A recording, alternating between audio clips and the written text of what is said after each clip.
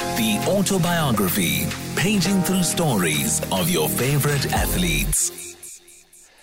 Well, this is a moment in the show I've been waiting for a very, very long time. I was in Athens, my first Olympics, in 2004 as television and radio commentator, covering about 25 different sporting codes during that event, co-share arrangements with Australia and New Zealand. And one of the sports that I was really passionate about covering was gymnastics. And we had, for the first time in that Olympics in 44 years, an Olympian competing in artistic gymnastics. And she joins me now on the line all the way from Nashville in Tennessee in the United States. Zandre Labuschagne, it's been a very, very long time. How wonderful to chat to you on the show, and welcome. Hi, Michael. Thank you so much for having me. I really appreciate it.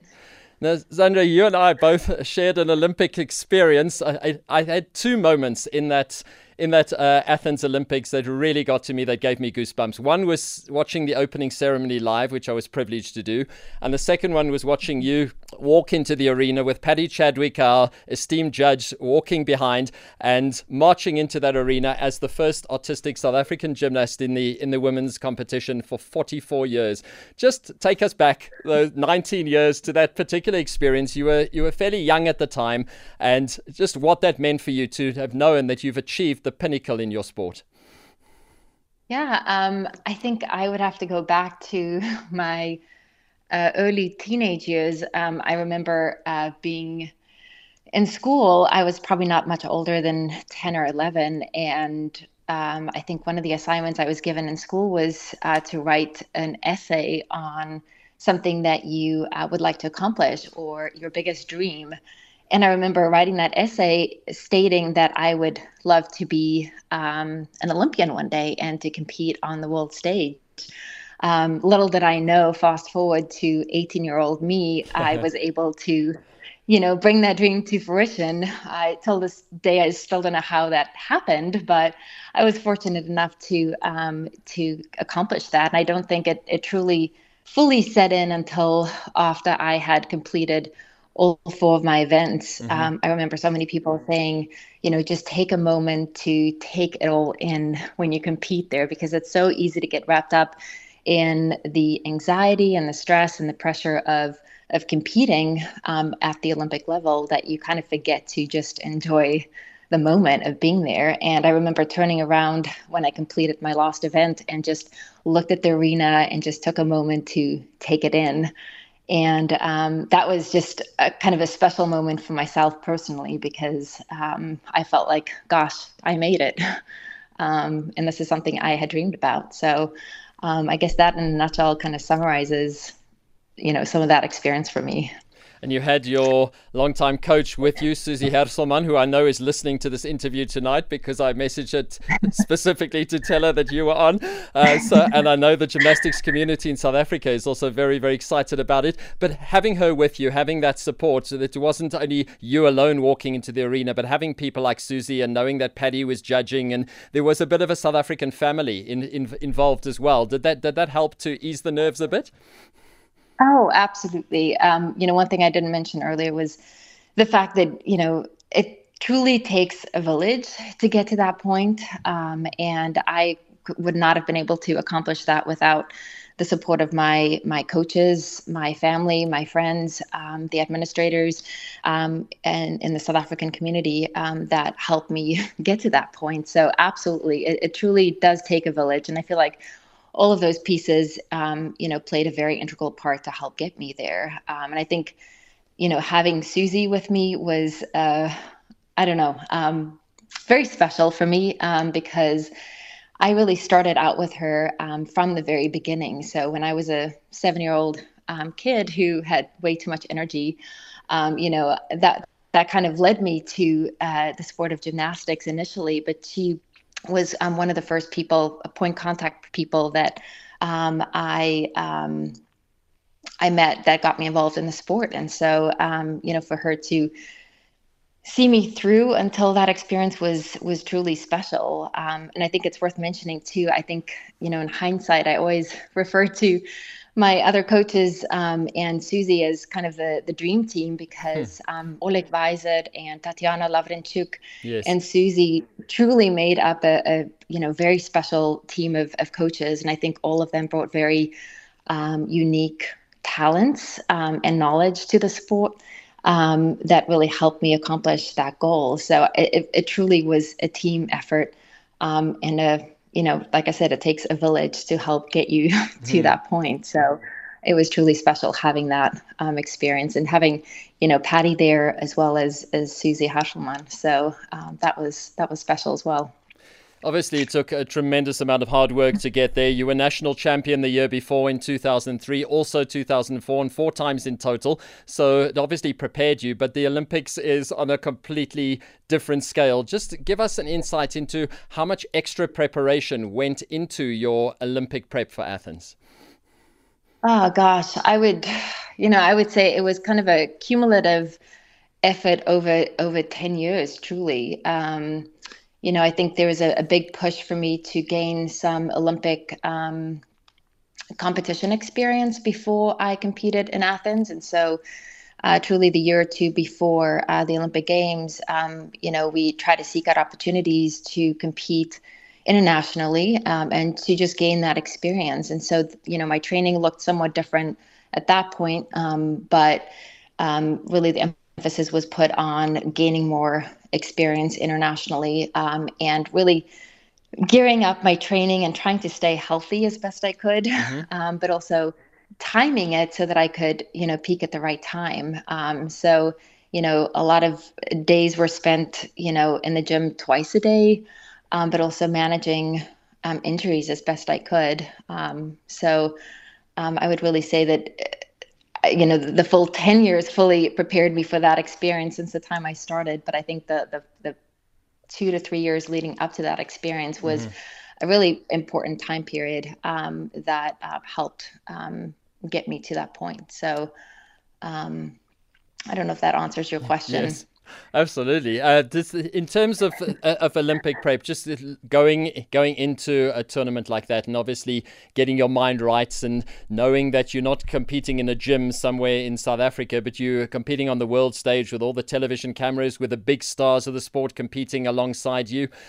Just what goes on mentally as an 18-year-old, as you say? What goes on through your mind, and what were your aims also going into that competition? Was it just basically to do the best that you can do, to have a clean comp, land your landings, perform your elements to as cleanly as you possibly could, and know that deep down you've given the best that you can give? Yes. I think my main goal was to obviously represent my country well, and to basically do what you do in practice every single day. I think it's so easy to get wrapped up in all the hype and excitement of even being in the Olympic Village, the opening ceremonies, which I didn't participate in because our competition was very close to the opening ceremony. So a lot of the artistic gymnasts opted to stay in the village and watch on the television. But, all of that was geared toward making sure that you were rested and prepared for your training the very next day. So I think it's easy to get wrapped up in all the hype and excitement of the Olympic Games, and to put a lot of pressure on yourself, but also externally, I guess.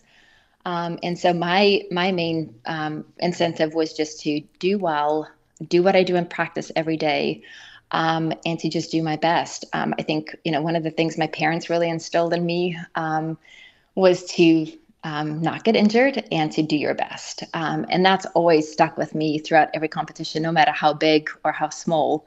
And you kind of have to do the best to compartmentalize, because if you get wrapped up in the fact that, oh my gosh, this is the Olympics and this is what everyone works for, right, and you go in with it with only that mindset, it's easy to kind of derail yourself mentally. So I think I did the best I could with compartmentalizing and doing the best I do, and doing the best I typically can, yes, and what I do in practice every day. So that's kind of the mindset or approach that I took. I can promise you, as a South African in that arena, it was a very, very proud moment, as I say, watching you participate and compete. But after that Olympics obviously opened many doors for you, because shortly thereafter you relocated to the States and competed for a University of Illinois in the college scene in American gymnastics, which is very, very different from what you would have been used to before. What preempted the move to go across? I kind of had a thought in my mind even prior to the Olympics that I would like to one day pursue college gymnastics. It's obviously something that I had seen on TV and was pretty intrigued by. Having kind of accomplished my goal, I guess, of making it to a World Championships and to the Olympic Games, I kind of set my sights on getting a college degree, as well as continuing gymnastics. I knew that was going to be pretty tough if I'd stayed in South Africa, because I would have to compete under the FIG code, as well as pay my own way through college. And so, I was very fortunate to have gotten a scholarship at the University of Illinois, Chicago, that allowed me the opportunity to not only, go to school and study, but also compete in more of a team approach for the next 4 years. So that was really, it seemed like the next stepping stone for me in my career, but also switching my focus and focusing on academics as well alongside gymnastics for the next 4 years. I want to take things a little bit further. We've just got to go and pay some rent so that we can afford to have chats to you over the air and chat to people all around the world. But we'll be back to chat more to our Olympic gymnast from 2004, Zandre Labuschagne, who's joining us from the States for this chat. The Autobiography, paging through stories of your favorite athletes. Chatting to our former Olympian, Zandre Labuschagne. Zandre, it's so strange. I haven't spoken to you for about 17 or 18 years, and to hear you talking in an American accent when I'm used to chatting to you very much in a South African accent. Obviously, I presume you still got a lot of contacts back here in South Africa. Obviously, you're not missing the load shedding and all the problems that we have here, but I know that a big part of you obviously belongs here. This is where your roots were. What is your connection at the moment with South Africa? And are you still speaking Afrikaans in your day-to-day life? Absolutely. The accent has definitely morphed into an American accent. Strangely enough, I was actually thinking about this the other day, but I have almost spent as much time in the U.S. as I have back in South Africa. So, that's a pretty interesting mind shift that took place for me when I realized, oh gosh, I've almost been here for as long as I spent in South Africa, which probably explains the accent as well. But yeah, South Africa will always be home. Even though I'm American citizen now, I still have dual citizenship. And so I still have my South African passport, and I definitely still speak Afrikaans. I have some family who live just 30 minutes down the road here, and when we get together for our braais, we speak Afrikaans and we eat our biltong. And so, South Africa will always be home. And I obviously still have my family there. So even though I have some family stateside, I definitely, the majority of my family is still back home. So I actually recently just made a trip back to Cape Town about a month ago. So, South Africa will always be home to me. And your career, obviously, outside of the sport, you a psychologist, you work obviously in an industry or in an area of work which is so critical to the sporting world, needing some sort of an idea about how the mind works and being able to train the mind. Do you get a lot of satisfaction from that, and do you draw on your gymnastics experience every day of your life? Absolutely. That was actually one of the things that inspired me to go to school and study psychology, because I feel like a lot of your success, at least as an athlete, is predicated on your ability to control your mind. If you lack that ability, I think you can have all the talent in the world and not accomplish what you set out to accomplish. And so that really was the impetus that drew me to psychology. And so even though my focus now has shifted slightly, I do psychological evaluations with kids and adults who have, learning challenges or mental health challenges. That's what I predominantly focus on right now. It's always still fascinating to me about how the mind works and what we can do to improve our own mental well-being. I do have, some passions to further pursue sports psychology and to focus more on that area. Since my graduate studies did focus on that as well. I hope to kind of shift my focus at some point and do more therapy related work and do more mental skills training with athletes or folks who are pursuing their endeavors. So I definitely get satisfaction from it. And I still draw upon my experience as an athlete to help, me succeed in this realm. So. That's really lovely to hear. You told me that you're married to a high jumper. So I imagine that your kids these days have fantastic sporting genes. There must be future Olympians in the making. That's what everyone says. So I guess only time will tell. Yes, my husband competed as a high jumper, and he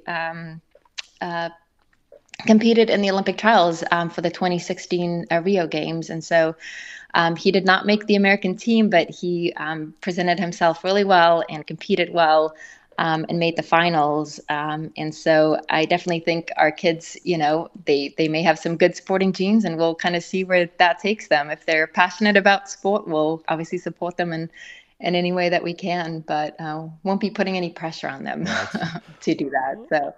Well, that's the best way, I suppose, to go about it. Zandre, just as we get towards the end of the interview, you are, I'm sure, aware that African Championships coming up the next week, starting next Thursday in South Africa, Friday and Saturday in Pretoria, in Tshwane at the Hartfeld Arena.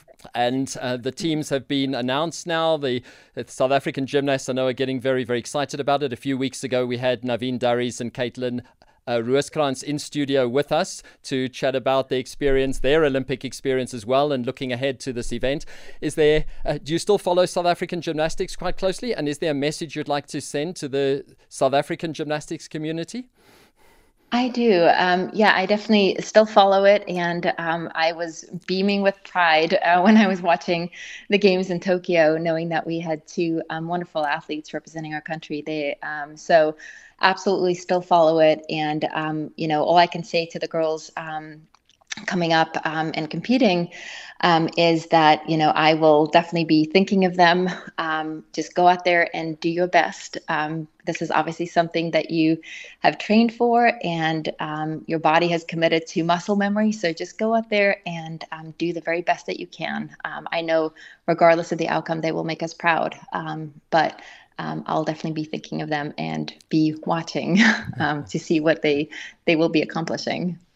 It's been an absolute pleasure and privilege to chat to you again after so long, and keep up the great work that you're doing. I'm sure you're an inspiration to many around in the Nashville area and maybe bigger surrounds in the States. Come back and visit us again sometime soon. And thanks again for your chat. It's been really lovely to catch up with you and hopefully expose some of our listeners to what can be achieved in the sport of gymnastics and maybe whet their appetites ahead of African Champs next week. Best of luck with everything, Zandre, and I will remember that number 441 that you wore so proudly on your back in Athens as an 18-year-old very fondly. Take care and thanks again. Thank you so much for having me, Michael. It was a pleasure to talk with you.